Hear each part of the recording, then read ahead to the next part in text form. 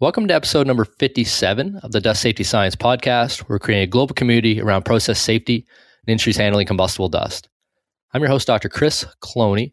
Today's episode, we're talking about dust explosion risk assessments and how to perform them. And we're doing that with Dr. Russell Ogle, Principal Engineer and Practice Director of Thermal Sciences at Exponent based out of Warrenville, Illinois. Russ has over 30 years experience in fire, explosion, and chemical safety. He's also the author of a platform textbook in the field, Dust Explosion Dynamics, which focuses on something that's near and dear to my heart, which is the combustion science of dust explosions and fires. So Russell, I want to say welcome to the podcast, and we're really excited to have you on to talk about risk assessments today. Chris, thank you for the invitation. I appreciate it. So this follows on a series that we've had over the last couple episodes about a new book that came out, kind of an industry practical guidebook. Methods in Chemical Process Safety, Volume 3, and that's on dust explosions. In episode 53, we talked with Dr. Paul Amiot about his and Dr. Faisal Khan's kind of vision of the book. In episode 54, we talked with Dr. Ashok Dasadar about explosion and combustion test methods for combustible dust. And then more recently in 56, we talked about Walter Frank on hazard identification. So this kind of follows on. So Dr. Ogle co-authored Chapter 6 in the book on risk assessment. And he did that with Brenton Cox, also based out of Exponent. And that's what we're going to talk through today. So what is a risk assessment? Why are they important to consider in a facility handling combustible dust? How are they different than hazard identification, and kind of what are the use cases for them? And we'll give some examples of when it, is an appropriate thing to do in your facility to move forward. So I want to say thank you again for coming on, Dr. Ogle. And maybe a good place to start is, can you briefly explain your current role in industry and in industries that are handling combustible dust? Sure, thank you. So as you noted, I'm a principal engineer at a company called Exponent. We are a multidisciplinary engineering and scientific consulting company. The focus of the work that we do is largely dedicated to understanding and preventing failures and accidents. We cover a wide range of disciplines. I am in particular a chemical engineer and working in a group that we call Thermal Sciences. And what we do in Thermal Sciences is we are primarily focused on fire and explosion safety.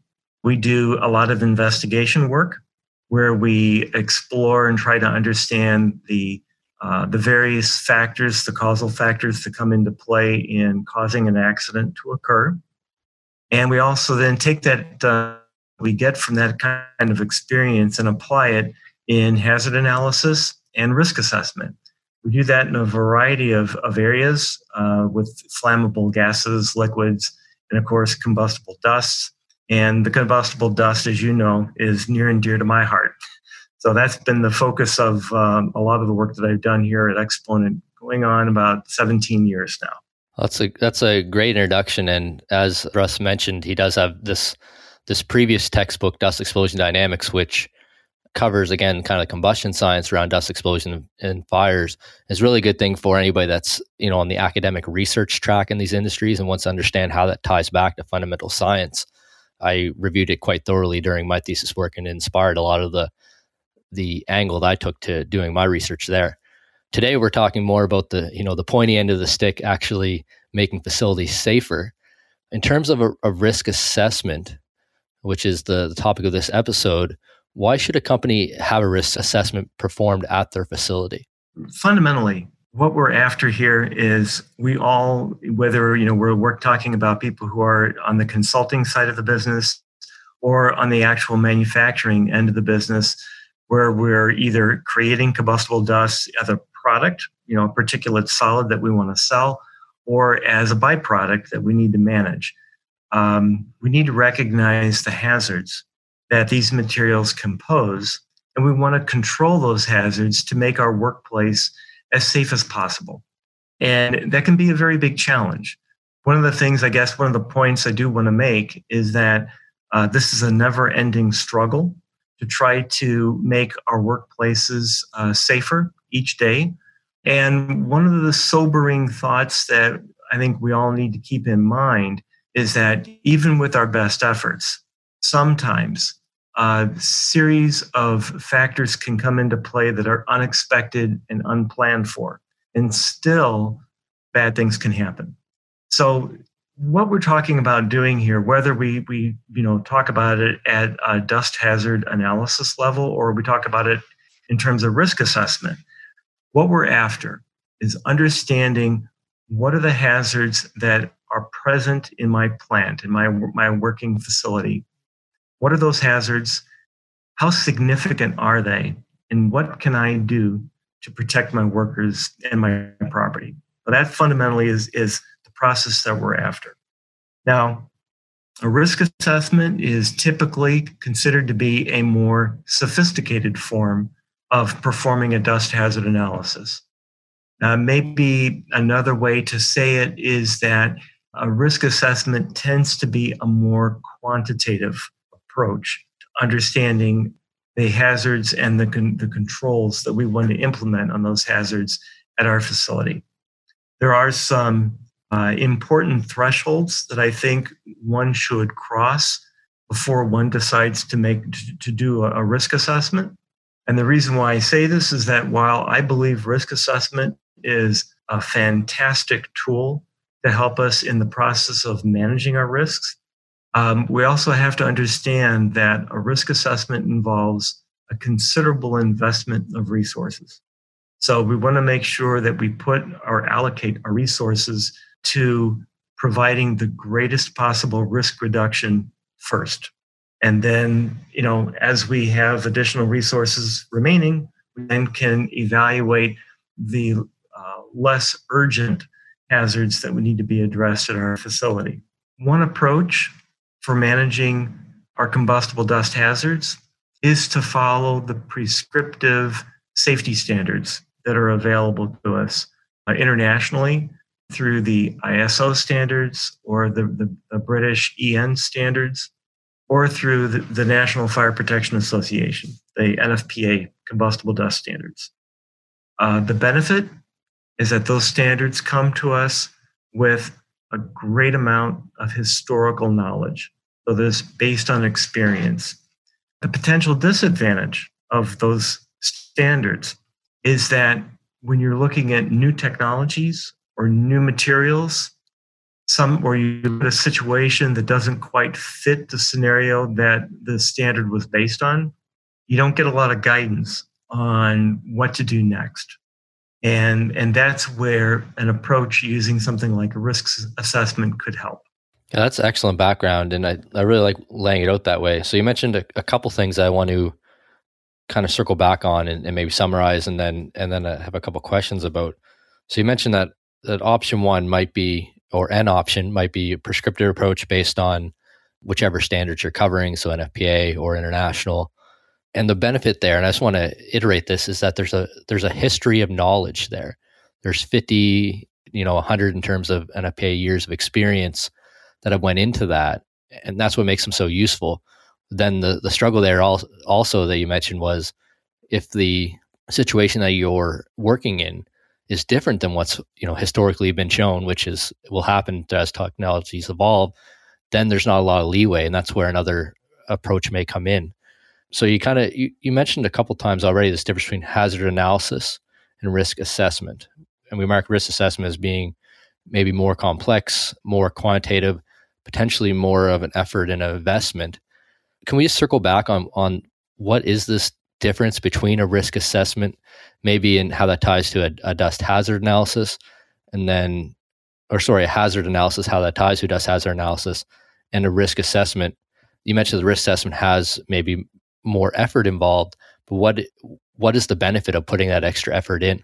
So those are some great questions. So, I think again the first thing I want to emphasize is the similarity of our ultimate objectives.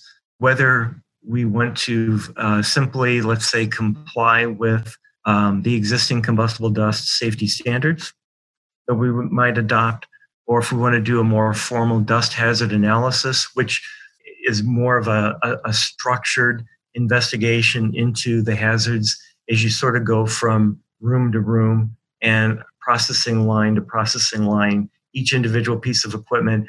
As you're breaking that down, typically what one does in a dust hazard analysis is you use maybe as a rubric a risk matrix, some way of evaluating likelihood and severity of consequence, but typically in what I would call either a qualitative fashion or semi-quantitative. Semi-quantitative meaning maybe more like a ranking or a very rough estimation of frequency. That can be a very powerful tool. And dust hazard analysis, I think more often than not, is probably the first place one should consider going. If you find, though, that you have very little experience that you can draw from, or if there's very little literature that can guide you on how to manage these particular hazards, then you need to find a way to take a very structured approach to evaluating how hazards arise as the flow of material proceeds through your process. And where are the hazards? How bad are they? What do I need to do about them? And that's where risk assessment can come in.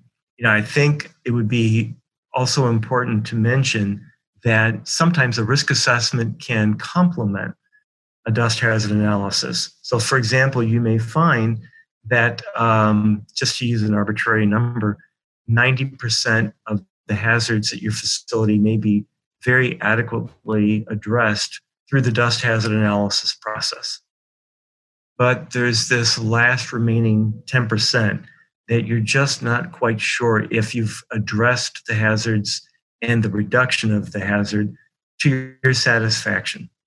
In which case, a risk assessment would give you a chance to do what we sometimes call a deeper dive, to take a more detailed look at this particular hazard scenario and ask yourself, how do I go about a more structured analysis?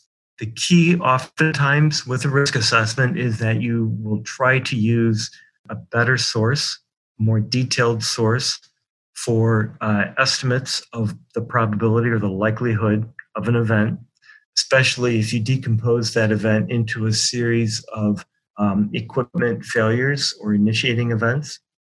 You need to have probability data in order for the analysis to be valid and valuable. The second thing you're going to need to have is, when we think of risk and we decompose it into its likelihood of something bad that could happen, and then the severity of the consequence. So as you look at the severity of the consequence, that's one of the motivations behind my book, as you mentioned earlier, with dust explosion dynamics. You need to come up with quantitative estimates of the severity of a particular incident as you're looking at this scenario. So the advantage of the risk assessment is it gives you the opportunity to take a deeper dive when you feel that the more routine dust hazard analysis or compliance with standards isn't quite getting you to the level of understanding that you're really trying to focus on. I can give you a couple of quick examples just to illustrate the sort of novelty that you might run into. Yes, I think we'll do those examples. Before we move into them, I want to just highlight one other thing that I'm just flipping through the book now, and I have a lot of notes written in the margins. One that just jumped out was a risk assessment may be appropriate when an organization wishes to make an evidence-based decision between various risk reduction options. When I read that, I thought it was a really important thing to mention as well. Maybe can you talk about that, how that might be useful to a facility as well? Sure. Again, some of the decisions we can make in safety can be simply consequence driven. What I mean by that is that we can see an opportunity to eliminate a hazard or to possibly significantly reduce the severity of a hazard using a very simple technology that may be relatively not very expensive. And that would be a very attractive situation where you can say simply, I'm going to eliminate this hazard, or I'm going to have a significant impact in reducing it by implementing this simple safeguard. There are times, however, when life is not quite so simple and clear cut, and we get to situations where we have to make some rather difficult decisions in terms of which safeguard to implement. And typically, when we talk about dust deflagrations and potentially flame acceleration effects in connected equipment, there can be some difficult trade-offs to consider between the effectiveness of being able to implement the technology versus the ability to maintain it and ensure the reliability of the technology.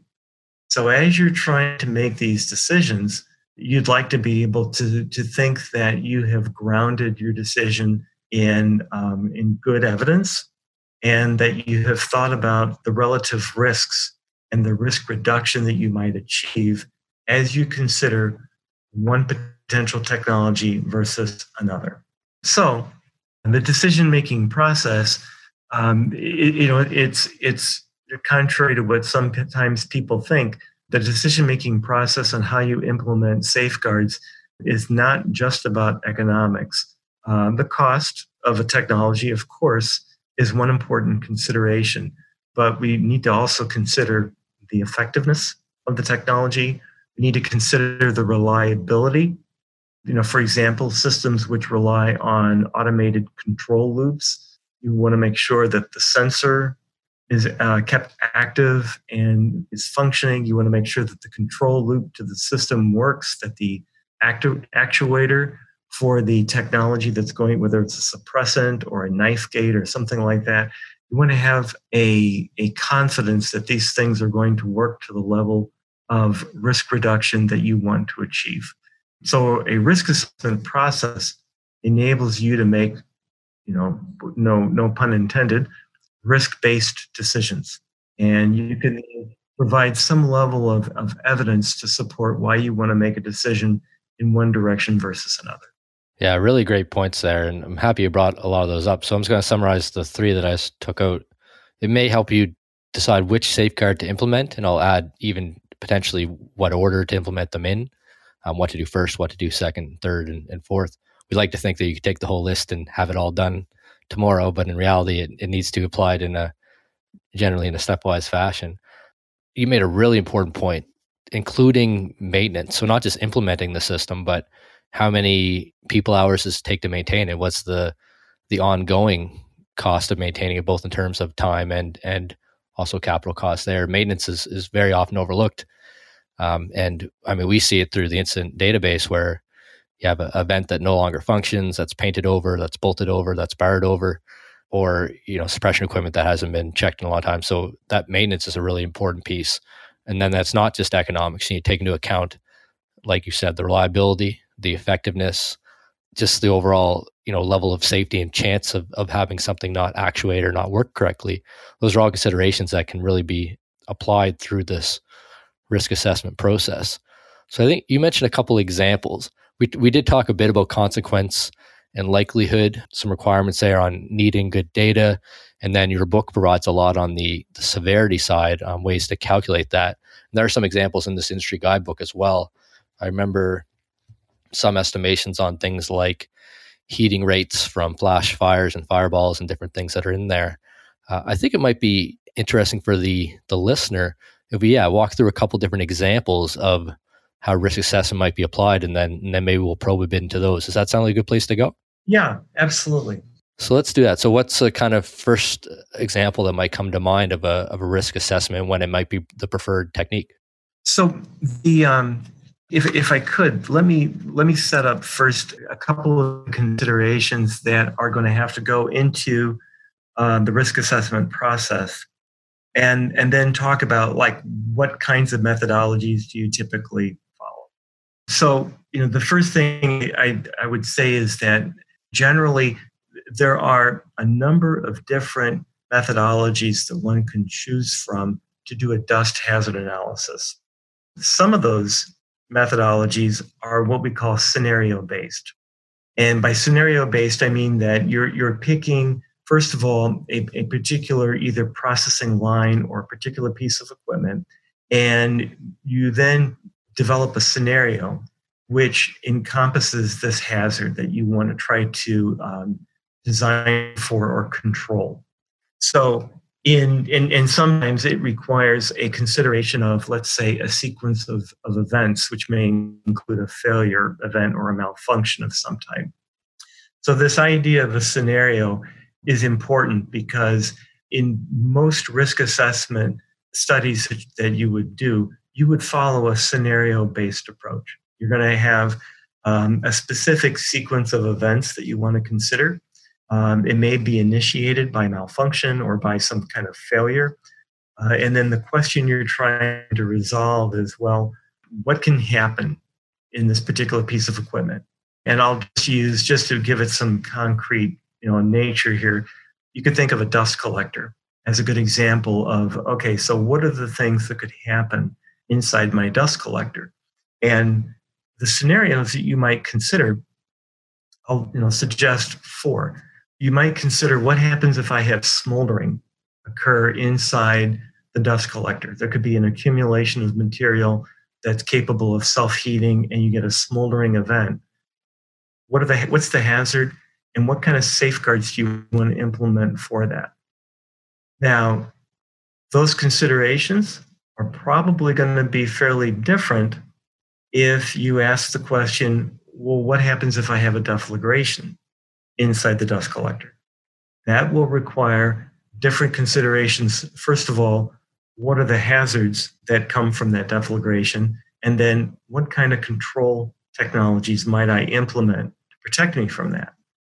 And then as a corollary to that, what if I have a flame acceleration event, which, in very simple terms, many times when we consider the consequences of a deflagration inside a piece of equipment, like a dust collector, we think of the ignition event occurring inside the dust collector itself. And that would be sort of your normal or ordinary expected deflagration.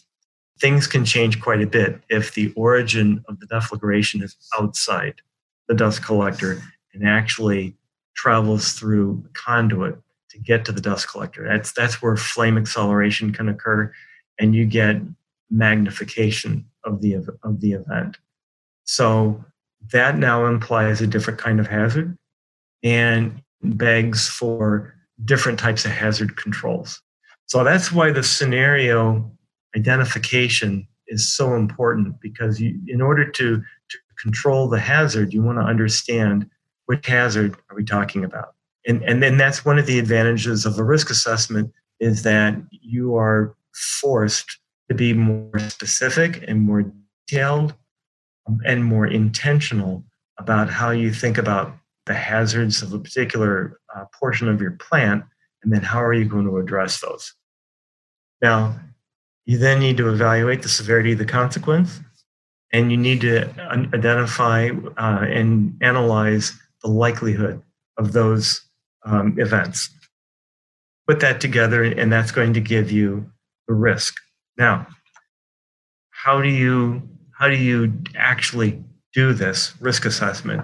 And for that, I would say there's, as we said, there's kind of an overlap between the dust hazard analysis and the risk assessment process. And in that overlap, that dust hazard analysis provides an example of that structured approach to sort of think through this process.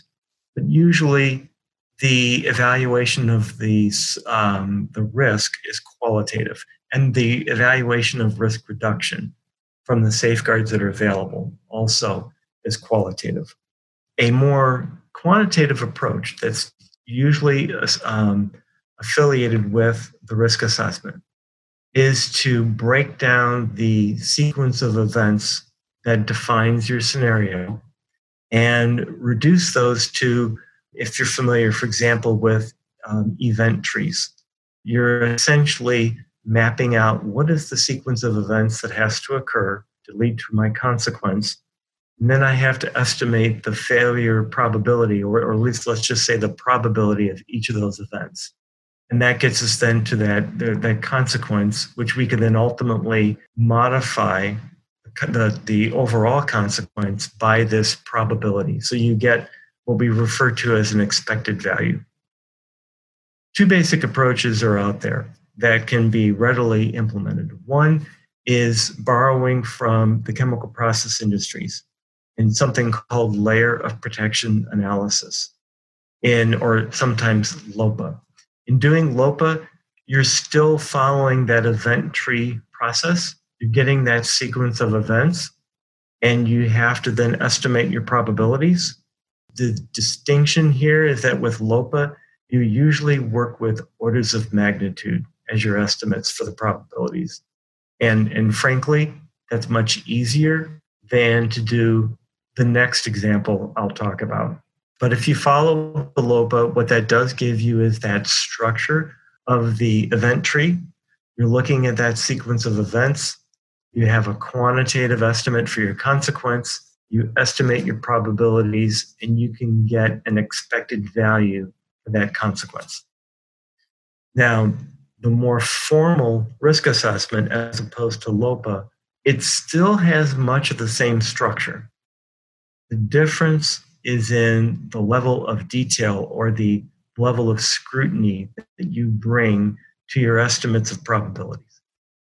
And there, you typically would have to rely on either handbook values for failure statistics or published values that you can find in the peer-reviewed literature. Or if your facility has been around for a while, you may have collected enough maintenance data that you can estimate failure probabilities in certain equipment. But the key here that I want to emphasize is that you need to have good failure statistics to base your probability analysis on. If you don't have good failure statistics that are consistent or come from your industry with your type of equipment, you're probably better off going back to a LOPA type of analysis where the emphasis is not so much on precision, but it's more on the structure of how you think about the event. Sorry, that's kind of a long answer, so I'll stop and let you ask questions. No, that was an excellent answer. I was quiet because my hand was very rapidly taking notes as you went through.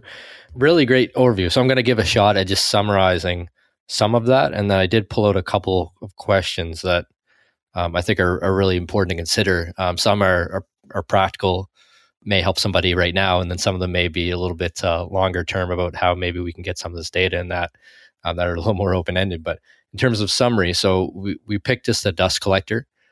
We have some scenarios, so smoldering inside the collector, deflagration hazard, so a propagating flame throughout a dust cloud that would lead to an explosion if it was inside the equipment, or a flash fire if it was outside. And then the case where the flame's coming from somewhere else, if that's inside ducting or inside other piece of equipment and coming through the ductwork, then it would be accelerating, potentially causing pressure piling and some other effects there that would cause that to be maybe different than initiate inside. So these different scenarios, what we're looking for is the likelihood of one of them happening and the likelihood of different parameters leading up to that, and then also the consequence. And if you combine those together, you can get the risk. So a DHA then, and we talked about this a bit at the very start, what's the difference between a hazard analysis and a risk assessment? A DHA, you're really taking a more qualitative look at those different elements, so the likelihood and consequence of the different scenarios. Where risk assessment, we're kind of stepping through and being more quantitative about it. Then the three different examples that you mentioned, sort of increasing complexity and increasing quantitative level. So maybe they weren't in order of the complexity level, but I'll just list the three that you mentioned. So event trees, LOPA analysis, and then doing a full quantitative assessment, or maybe a quantitative risk assessment. Was that a good summary of that whole process? It is very much so, yes. So I have a couple questions. I think just laying it out in simple language like that is excellent. I think for the listeners who maybe have seen pieces of this, or some of them may have used all of these, but I think it's still helpful to get that out there. So one of the questions I have is, so say we did this analysis on a dust collector. I could picture doing all three of these, and say we had the data, and I think we'll talk a bit maybe about where we may be able to get data as a community in a couple of minutes. But so we do that. How would that analysis on dust collector A and facility B, would that be different than the analysis that was performed in an adjacent facility, or if they were different, how, in what ways may they look different than each other? Sure, that's a very helpful question, because I think there's an expression: the devil is in the details, and I think that that's very true. And that highlights the reason for doing, at a minimum, a dust hazard analysis, and perhaps, if warranted, a risk assessment for your facility, because dust collectors, as an example, are used in all sorts of industries. But even if you look at the application in two different plants that are in the same industry, the details and the specific arrangement of their equipment, the throughput of the materials, and potentially something like particle size distribution of the material that's finding its way into the dust collector. All these things could actually be quite different, even though we're talking about essentially the same, two different facilities in the same industry. Just as one simple example, in terms of flame acceleration, if the distance between the processing equipment and the dust collector is relatively short, and of course, there's always a question of, well, what do you mean by how short is short? But if you can just say between two plants, one of them has a very short distance between processing equipment and the dust collector, it may be that the flame acceleration hazard is, let's say, greatly reduced, or perhaps even of minimal concern. On the other hand, the facility that has a rather long distance from the processing equipment to the dust collector provides an opportunity potentially for significant flame acceleration, which means a much higher overpressure hazard once the deflagration wave reaches the dust collector. So there are simple differences, and as simple as the physical arrangement of the equipment, potentially the relative elevation of the different pieces of equipment, certainly the horizontal different distances between them can make a big difference. Another issue to consider, again, thinking about the dust collector, is that where is the dust collector located? Now, for larger dust collectors, we generally would say we want to see them located outdoors if at all possible. Sometimes there may be reasons why that's not possible. And that would imply then that you want to consider the risk of a deflagration inside that dust collector very carefully if there's any possibility that the area could be occupied by people. But on the other hand, if you move the dust collector outside, you still have to worry about people.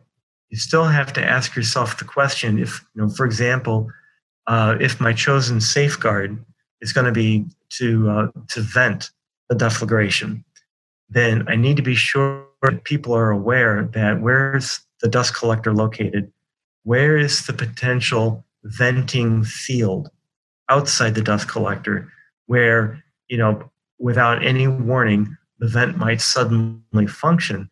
And you want to make sure that your people are free and clear of any flame, hot gases, missiles that might be ejected from the venting process. So even though we're talking about maybe two different plants in the same industry, they could have very different considerations in terms of the relative risk that they implement, whether they have a dust collector located indoors or if they have it located outdoors. Not just looking at their plant and the impact on their employees, but also thinking about their neighbors. For example, if you move the dust collector outdoors and you happen to be adjacent to, for example, an elementary school, well, moving the dust collector so that it's close to the playground would be a very bad idea. So, again, there's a lot of specific details to consider as you're thinking about your hazards, but also thinking about hazard controls. You want to make sure that your hazard control does not transfer the risk to somebody else. Excellent points there. And we did cover way back in episode 4 of the podcast, the Nova Scotia Dust Collector Safety Program, which highlighted some of the issues with improper venting in potentially publicly located locations. So, at picnic tables and to areas where you can have the public. So that's not good. I thought about a couple other just as you were talking. So we talked about location, distance between equipment that would change, and you gave some other excellent examples. Three that just kind of came off with the top of my head as I wrote down here were you mentioned particle size, but say if you had a grinding operation and you had dust collectors both upstream and downstream, or a piece of equipment, say a cyclone upstream and downstream, you're going to have a very different particle size in those pieces of equipment. So the assessment would be different in each. Same with increased temperature. So if you're running your operation at a high temperature and the facility next to you is at a lower temperature, then that's going to be, your likelihood is going to be different. Your different ignition scenarios are going to be different, and hybrid mixtures as well. If you were running with cases where you have flammable gases going through your system as well, then it's going to be a different set of hazards. So when I asked that question, if they would be different at the start, I wasn't anticipating the different ways that they may have a different assessment. But after hearing you talk and then writing down some brainstorming of my own here, that's the whole purpose of doing this activity, is that they are going to be different. Well, and I think another important point here is, in answer to the question, why do a risk assessment? And as a corollary, why do a dust hazard analysis? And I think the simple answer is, number one, of course, we talk about the importance of this so that we can identify, evaluate, and control hazards. Absolutely. But as part of that process, there is, especially if you invite more of a team sort of facilitated process where you get people from your engineering staff, operations, the maintenance staff, as you bring these people together to help implement this process, there's a tremendous educational opportunity and a terrific opportunity to exchange experiences, to exchange knowledge, and that makes for a stronger safety program at the company that's performing this analysis. And I think that's a point perhaps that I have not yet made that I think is really very important, is that this is not just about the math. What this is really about is it's about education and helping your employees understand what the hazards are in the workplace and why we do things in a certain way. Why do we follow certain procedures? Why do we have certain maintenance schedules? And why is it important? The simple example of making sure that the flush water can keep the FireEye sensor clean so that the ember detector is working and can shut down the system if it detects an ember. Understanding why that reliability issue is so very important to the plant, I think, is an opportunity for education and to get everybody on board, so to speak, with understanding what it takes for them to protect their facility and to protect each other. Yeah, I think that's a really important one. And just like you said, we can come up with a prescriptive set of rules, but if the why and the reason behind them aren't understood by workers at the end of the day, or managers or whoever's taking control of that system, the problem is that if it takes any extra work whatsoever to maintain or have that go, they're not going to do it unless they understand why. That's at the end of the day.